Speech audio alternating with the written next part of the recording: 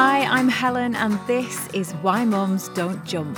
Busting taboos about leaks and lumps after childbirth. All the stuff that happens to your pelvic floor that no one ever talks about. Incontinence, prolapse, pelvic pain, problems that affect millions of women, 1 in 3. I'm one of them. I have a prolapse. My pelvic organs fell out of place after the birth of my second child. And if you had told me back then that I would be speaking about this stuff out loud, I would have told you to give your head a wobble. Hello, welcome back. The book is out. Why Mums Don't Jump, Ending the Pelvic Floor Taboo, has been released into the world, and I'm so proud and not a little overwhelmed by the whole thing. It's been a busy and amazing week, and in amongst the celebration and promotion, the absolute best thing has been to hear from complete strangers who have somehow managed to read it already and then said some lovely things about it, because obviously they're not under any obligation to do that, which means it's true, which just makes it all completely worthwhile. A little insight into my thought process there. Seriously though, thank you for that. And this is a little plea to anyone else who reads the book and likes it. Please leave a review on Amazon because it will help others to find it. Today's episode then.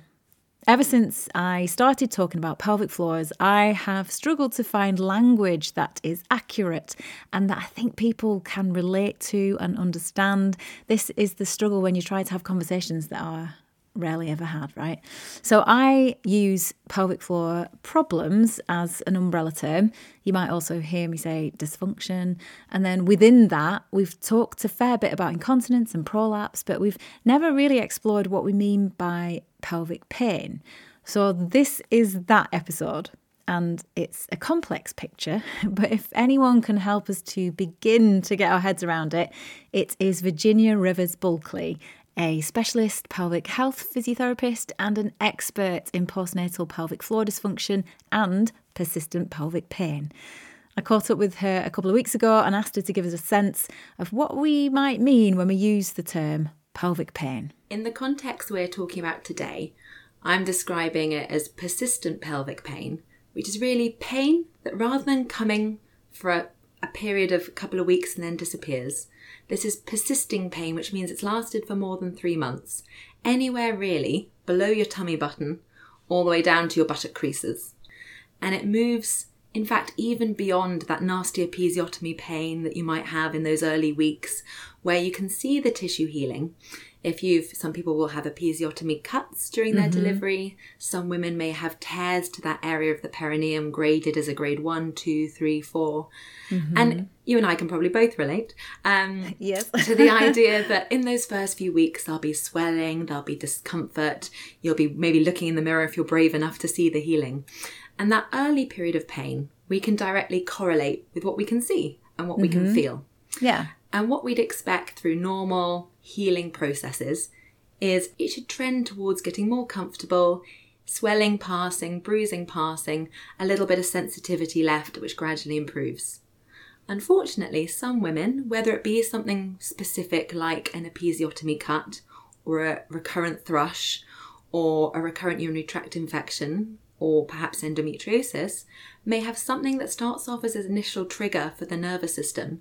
And instead of passing with initial healing, the pain actually persists. And that's where we unfortunately can meet women who've had vulval pain, bladder pain, sexual pain for years, rather than those early weeks or months where they might be able to associate with a particular mechanism or event. Okay. So let me just check that I understand. So in giving birth, or perhaps like carrying a baby, not necessarily having a vaginal delivery, something can be triggered, whether that's through an injury or like you say, an episiotomy, a cut, that for most people or for many people will just heal like any other injury will heal over time. But for some people, that trigger sets off something else in the nerves that continues. Is that? And you're right to ask, because actually this is an evolving area of our understanding. Pain science used to be quite simplified. We had these diagrams of, you bang your toes, a nerve pathway takes that message up to your brain and your brain registers the pain and tells you you've stumped your toe. Unfortunately, our understanding is still growing in this area, But what current researchers believe and what relates in clinic is that it is a whole body experience now, pain. We know there are changes in the nervous system, but we know that muscles then respond to threat differently. Our whole body responds differently to how we might feel in stressful or emotional situations. And this is why I'll often hear people now talking beyond just the tissue we might examine as a physiotherapist, to talking about a holistic whole person approach to something we'll often now call the pain experience when you have persisting pain. Because we know it's not just one tissue that's responsible, it's the whole you. And that's why, even though I'll often call myself a pelvic health physiotherapist, we really try and make sure that we treat you as an individual and understand the whole woman in front of us, and not just the bladder, bowel, or vaginal systems, because it's more complex than that. Perhaps some women, with endometriosis will tell us about a cyclical pattern, but then there are some other women who'll say, actually, my vulval pain from my episiotomy, which hurts when I'm sitting, will be worse if I've had a really bad day at work. Or while I'm having a conversation with a difficult co-worker, I'll feel that tension underneath, and I'll actually feel that as my jaw tightens and my shoulder tightens, perhaps my pelvic floor tightens too. And the pelvic floor muscles have been shown to have a really strong threat response. Some people will relate it to the anatomy a bit like a dog tucking its tail underneath itself, that actually where those pelvic floor muscles attach to your coccyx, the remnant of our tailbone, it's a similar mechanism. And some Americans have done a study a while ago now, but they put electronic devices all over people's bodies and showed them very unpleasant movies. And the muscles that responded most quickly and most significantly to unpleasant stimulus that they were watching, or scary or nasty visuals, were around the jaw, around the abdomen, and around your pelvic floor. Gosh, that's so interesting, isn't it? And it's just something some few people know anything about. Like, I barely knew what my pelvic floor was before it wasn't working as it should be. Can you describe, I don't know if it's possible, because probably there are large variations in this, but how does it feel? What does pelvic pain feel like? And what is it that's actually hurting? Great question. So I am very fortunate that I have not myself got lived experience of persisting pelvic pain. So I will borrow the words from the wonderful women that I work with, if that's right. Yeah. And it's so variable. Some women will have very diffuse symptoms the whole way across their lower abdomen. Some women it'll be across the vulva. Sometimes it'll feel internal. But it often depends on what exactly it is that they're describing. Unfortunately, women with bladder pain, where they have pain as the bladder fills, they will often say that when it's severe, it feels like a stretching, a ripping, a really heightened, focused feeling right at the front of their abdomen behind their pubic bone. Whereas sometimes with the vulval pain around underneath, women will sometimes describe a stretching, angry, raw, sensitive pain compared to a sharp or stabbing pain inside if they're looking at penetrative sexual pain. So it can be really, really varied, unfortunately, as it could be for back pain or pain anywhere else. But really what we would say about any of these things is if you've got a symptom that's persisting and causing you worry, you are absolutely right to talk to somebody about it. And we're hoping that with better and better education, GPs will support women investigating their symptoms or referring on to then other teams that see this all day, every day, so that hopefully we can support women experiencing this. What impact does all this have on women's lives? Because obviously you treat women day in and day out, and I've got a fair idea because people, message and tell me how it's affecting their lives. But it's significant, isn't it? It absolutely is. And we know it's about 1 in 4 women that can be affected by this kind of persistent pain to some degree. And we know that it can be hugely impactful, whether it stops you being able to fully go to work as you'd want to, fully involved in recreational activities that bring you physical and mental health benefits, family life, relationships. So the whole person can be affected, as well as if we break it down to, if you have pain in your bladder, you may be more likely to struggle with urgency, frequency, getting up in the night to go to the loo, symptoms that feel like a persistent urinary tract infection. Women who might have then the sexual dysfunction, which can either affect them if they're in a partnership right now, or then the fear of a partnership later on. So we know that it can affect the particular structures that we think about anatomically. But the most significant thing to me is how it affects each woman as a whole. how it affects their confidence, their enjoyment of everything else. And I think one of the pain doctors I used to work with put it beautifully when he said that, I won't use the words he used, but he said, not only is pain rubbish, but it stops you doing all the things you love. And missing out on that is one of the most significant things for our physical and mental health. Yeah, and it seems like it's such an enigma as well, because at least, I mean, certainly for me, when I talk about things like incontinence, I think people generally have a grasp of that. You kind of know what that is and what that might mean. Or even if I talk about prolapse, once somebody actually knows what pelvic organ prolapse is, I think I guess you can sort of visualize it a bit and you can have some sense of what it is. But yeah, pelvic pain, it's just really hard, I think, maybe for people to grasp. And I imagine if you're someone who's going through it, hard even for you to articulate or understand what's happening to you, or even whether you're just imagining it, or all of those kind of things, which you do hear. I've had lots of women say that they almost wish they just wearing a back support would help, because they think friends, family, partners, employers might have a better understanding of what they're going through if it was something visible and tangible, in the same way as if someone had a cast on their arm or something like that. And I think culturally, I hope it's improving, but I hear again and again, and you probably do too, about women who have had those really painful periods all their lives. And because we don't talk about what might be normal, think that actually it could be normal to miss school every month, to not go to work a few days every month, because they are so overcome by pain that stops them being able to carry out their daily activities. And that, of course, then alters our mindset of, is this a woman's thing that we just have to manage? And it's absolutely not. But if we come from a culture where, as teens, this is what might be suggested, it's understandable then when it often takes, well, we know for endometriosis, it can take 6-7 years for women to make it through the healthcare system towards a diagnosis. And that would definitely be reflected in the women that we see in our pelvic pain clinics, that it's often a really long journey. Yeah. And it's just this idea, isn't it, that as a woman, we're kind of programmed to just put up with pain as if it is just part and parcel of who we are, and trying to change that perception in ourselves as well as the world around us is, that's quite a mission, isn't it? Can you describe what is going on with the pelvic floor when these pain signals are going off, or what has broken within the pelvic floor, or how does it relate to the pelvic floor? In good news, I definitely wouldn't use the word broken. Okay. Okay, so this is a great and beautifully complex question, and potentially the same with an answer. So there are absolutely still some unknowns.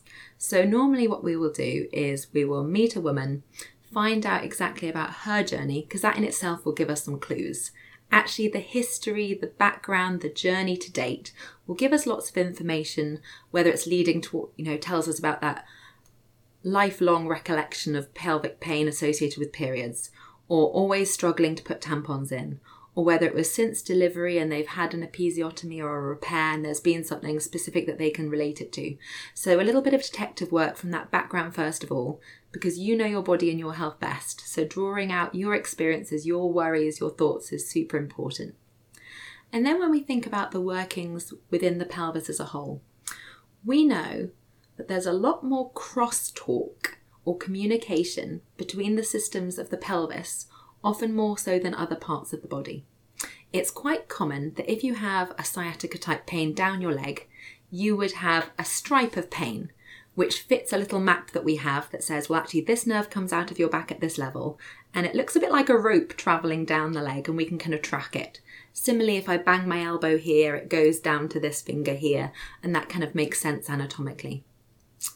Because the nerve organs of the pelvis share nerves that come out of many levels of the lower back, it ends up almost cobwebby within the pelvis. And it's designed like that because it gives us many advantages. However, there are some potentially could be called disadvantages. One of them is that pain is often not very localized. It's not uncommon if you have period type pain that rather than pinpointing 2 centimeters to the side of your belly button like you would if it was on your hand or your foot, people often use their whole hand. It's common for women I'll meet that they'll use a whole hand across their tummy here or around their back there, similarly to labour pains, because the nerve crisscross within the pelvis, so it feels a little bit confusing with our brain receives it. So it means that actually it's then quite common for crosstalk within the pelvis. So if we think about women who have IBS and bowel difficulties, it's actually very common for an overlap between a lot of different pelvic conditions. So it's very well associated now in the literature that women with the vulvodynia pains underneath may well present with the bladder pains may well present with the sexual pains because of this crosstalk amongst the organs of the pelvis. And that's how women may be with endometriosis pain, which might start off as cyclical, linking with their periods, then can be kind of a knock-on effect where they might say, yeah, my abdominal pain and my opening my bowel pain is worse during my cycle. But now I've been left with this irritable bladder where I also get bladder pain, or I also get pain on sex even when it's not my period, because of this crosstalk between the organs and this kind of secondary sensitivity that we call it. Oh, there's just so much to it, isn't there? And, we hear a lot on the podcast people who have a diagnosis or an understanding or whatever the word is that they have a hypertonic pelvic floor is a term that I've used and heard, an overactive pelvic floor where my understanding is the muscles are just too tight. They're always on. They can't switch off. And that in itself can cause pain as well as other symptoms like incontinence. Where does that fit into what you've just described there? And the fact that you used a couple of different terms there is actually the same as all of us. So the International Continence Society, who give us terminology documents, they talk about increased tone of the pelvic floor muscles. But essentially what it's talking about is that all of our muscles, to some degree, all of our skeletal muscles have a degree of resting tone. So even when you're relaxed, there'll be a little bit of tension in the muscles. And if we think about the pelvic floor, that little bit of tension is great. It supports your pelvic organs, it helps maintain your continence, and it provides support for the base of your pelvis. But what we want from any muscle, any skeletal muscle that's useful to us, is full function. And if I use my hand, because it's easier than my pelvic floor, we would want our hand and finger muscles to be able to lengthen fully so that I can open my hand, pick up my cup of tea, and then shorten and contract so that I can grip my cup so that I can have my cup of tea. So in relation to the pelvic floor, we want that nice resting tone to give us that support. We want to be able to squeeze it further if you're about to cough or sneeze and you want a little bit of extra support. But you also want to be able to relax back down to that resting tone and then actually fully relax the muscles so that you can pass urine, pass a stool, sexual function, and relaxation. Now, when we talk about increased tone, we're talking about normally increased tone at rest. So that would be, for example, on an examination. If we were doing an internal examination or having a little look from the outside, we might notice increased tone of those muscles. Now, of course, some of that might be because they're in a clinic setting with someone they don't know and they know they're having a vaginal exam. Yes, it's a little tense situation. Yes. So in the same way, I might see their jaw tightening and their chest tightening. So once you've taken your time to allow for those kinds of things, making sure the woman's well supported and happy to proceed, one of the things that's of interest to us with increased tone is the relationship that might have with the local circulation, if the muscle's not moving well, the local nerves, the local sensitivity. And we don't say that increased tone causes pain or vice versa, because there isn't enough data to show us that really, really strong causal link. But there is a correlation. So if we look at one of the largest systematic reviews that's just happened, which was an Australian researcher, researcher in Australia, who's just done an enormous review looking at all the research done to date, looking at pelvic floor tone across the different pelvic floor complaints, found that the strongest correlation was increased tone with the pain conditions. Okay. So we know that sometimes we'll find it in higher level athletes who have global increased tone everywhere. Occasionally it'll cause stress incontinence, even in people who've not had children. But really the strongest correlation we have is between an overactive or increased tone in the pelvic floor and people with pain. And that might be vulval pain on the outside, like a vulvodynia. That could be the bladder pain syndrome, sometimes called interstitial cystitis. It could be painful sex if we're thinking about dyspareunia or painful bowel opening. And what we want to look at is we really, really don't want to give out extra diagnoses, really. Labels, We have to think about words that harm as well as words that heal. And we'll all have had friends who've gone to different appointments and come out and said, oh my God, it's even worse than I thought. I've now got 8 things, not 2 things. Yeah. So the way I try and see it is it's part of the picture. It's one of our findings that actually we've got a toolkit to help with, so let's help with it. So what kind of treatments are available and how hopeful can people feel that it will actually make a difference? So the good news is that there is increasing support for women experiencing persistent pelvic pain. Across the NHS and the private sector, I think services are improving, collaboration is improving, because often it takes a village. It's very common for me to talk to a woman and put arrangements in place for her to be under a pain-informed gynecologist, a pain doctor, a pain physio, a pelvic health physio, working together, sometimes with psychosexual counselling added as well. That's so it often amazing. is a village around a woman so that we can each add our expertise and tools to help them get where they want to go. And that's often the first part of treatment, is listening, hearing the woman's story, but also knowing what's most meaningful. Because actually, as clinicians, we've all got our own biases. And we might get fixated on the bladder when actually it's her sexual function that's the priority. Or we might focus on the sexual function and she'll say, well, hang on, if I can't even get out the house to go to work, better focus on that first. So working out where we are, what her goals are, what's meaningful to her. And then when it comes to the specifics of the pelvic floor, sometimes if women aren't ready to have an examination or to go straight to pelvic floor treatment, we can do tips and tricks, advice we can give to help bladder urgency and frequency or difficult bowels. So lots of my pelvic health colleagues will routinely give great bladder and bowel advice, and that's a great starting point. If someone's in a position where we've had an examination, or even from a hands-off point of view, which is increasingly common if women don't want to travel for their care and they're accessing remote care, it might be that we start off with some kind of little hacks where you can gently introduce some movement to a pelvic floor that might not like moving without going anywhere near it yourself, which is often where women start off, because often we're not that familiar with that part of our body until we have difficulties with it, and women don't know what I'm talking about when I start talking about their pelvic floor. What's great is that there are some hacks kind of from the outside in. So we know that because of the way your abdomen works, when your diaphragm goes up and down when you take nice big breaths, your pelvic floor has to move a little bit to accommodate that. So one of the first things we might do to introduce that kind of brain-muscle connection and a little bit of movement in the pelvic floor is get a lady to relax in an area where she feels comfortable. She can kind of turn everything off, put airplane mode on. Often a really good position for the pelvic floor to relax is actually lying on your back with your feet up on the sofa or on an armchair. So then your legs are at right angles, because then your hips and your legs can go floppy and relax. And then you can have a go at this belly breathing, where you breathe in through your nose with your tummy rising and breathing out with your tummy falling. And it's a little bit like breathing you might do in meditation or yoga or Pilates, because it's called diaphragmatic breathing, getting that movement of the diaphragm. And that's one of our first hacks, because you often can't consciously move your pelvic floor if you're struggling in that area already. But using a little bit of movement from the diaphragm gets us there. So we might start off with some breathing techniques. We might then add that kind of relaxation postures. Might then add some gentle stretches.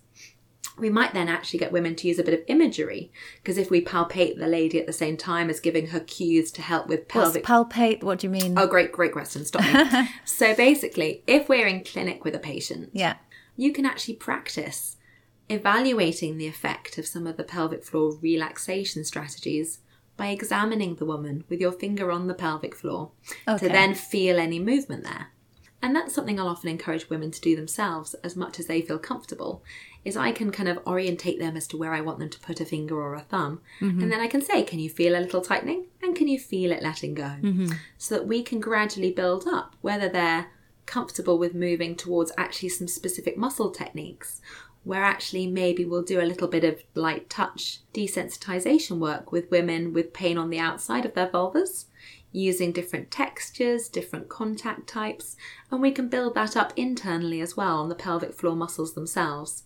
So when we talk about palpate, it's basically touching to different degrees and exactly. manipulating physically, yeah. So palpate means touch, and you're exactly right to ask me, because I should just say touch. I think it's because we're all a bit cautious of saying about touching people's vulvas. You want to say it in a professional context. Understandably, yeah. So with consent, a professional examination, And what's the success rate with this? Because it's so complicated, and as you say, there are so many different elements to it. What are the chances that the treatments actually fix is probably not the right word, improve things? Yeah, so we can have really good outcomes. So I think one of the things to bear in mind is that when people talk about persistent pain of any nature, it is more complex. Some evidence suggests that the more widespread your pain is, the more difficult it might be to see a significant improvement. But what we often find is that, particularly when it's focused to function, if it's bladder function, sexual function, bowel function, the change and the improvement in those areas can be quite significant. Okay. The important thing is change is possible, positive change is possible, and that if we get to a point where you're quite a bit improved, but then hit a plateau, we can work with that too. Mm-hmm. And if someone's listening to this now and they are experiencing pelvic pain, and obviously I'm going to say probably go to your GP, but is there anything, is there some language you can use with the GP or something you can do to help advocate for yourself and get yourself to a clinic like yours? Yeah, so I think you're absolutely right that GP is a great first point of call. Get to know your GP practice. There may well be a GP with a special interest in women's health. That's increasingly the case. And it might well be worth asking to see them. And I'm a great fan of making a little list so that actually when you get there, you don't kind of get distracted and overwhelmed and miss the kind of key points you want to raise. Because the main things you'd want to draw their attention to is the fact that this is ongoing. This is not a new onset thing. You want to tell them how long it's gone on for. And hopefully by listening to podcasts like yourself, using the language of saying, it's on the outside, it's my vulva still hurts. And then telling them how that impacts you. So you could say, do you know what? I had this pain in my vulva. It's been going on now for a good couple of years. People have checked me for thrush, but there was nothing there. But now I can't sit. Now it feels difficult to wear tight trousers. It's really affecting my sexual function. And I want to look into this more. Is there somewhere you think I could go? Mm-hmm. They would normally offer you an examination to have a little look, because obviously we don't want you waiting to see any other services if there is a cream that could help it. But yeah, using the language of how long it's been going on for, where you feel it, how it impacts you, and that you're at a stage where you would like this looked into further. And actually using that, I think, is really empowering to getting referred on. Yeah, I feel like having the right language when you get your 7.5 minutes or whatever it is in the consultation room, just having the right words is really going to help you so much to get to where you need to be and speed up what is always, unfortunately, a really long process to get the help you need. There is so much to talk about and there's no way we can cover everything, but I guess just to finish, is there anything, I don't know if this is a hard question or not, but is there like one thing that you wish ordinary women would know about pelvic pain? So I would say, and I know this is repetition of some of your other speakers and some of your other women with lived experience, but is to know that these symptoms are common but not normal. So it's common, you're not alone, but it's not something we should just have to put up with. I am a mum of boys, so I may not have this conversation repeatedly, but I would love there to be education about pelvic floor health and menstrual health, and I would love it to be for boys and girls, school-age children, so that it is part of our conversation from school age onwards, so that in the same way as if there was something funny with my foot, and I'd go and say, do you know what, there's something just not quite right. I'm not sure exactly what it is, but I feel like someone must know what it is, so I'll go and see somebody. So I would say to women, although there's lots of work that we're going to hopefully do on your behalf to educate girls and women upwards, I would say, remember that trust your gut. You're not alone. If there's something that's been persisting that gives you bother, come and get help.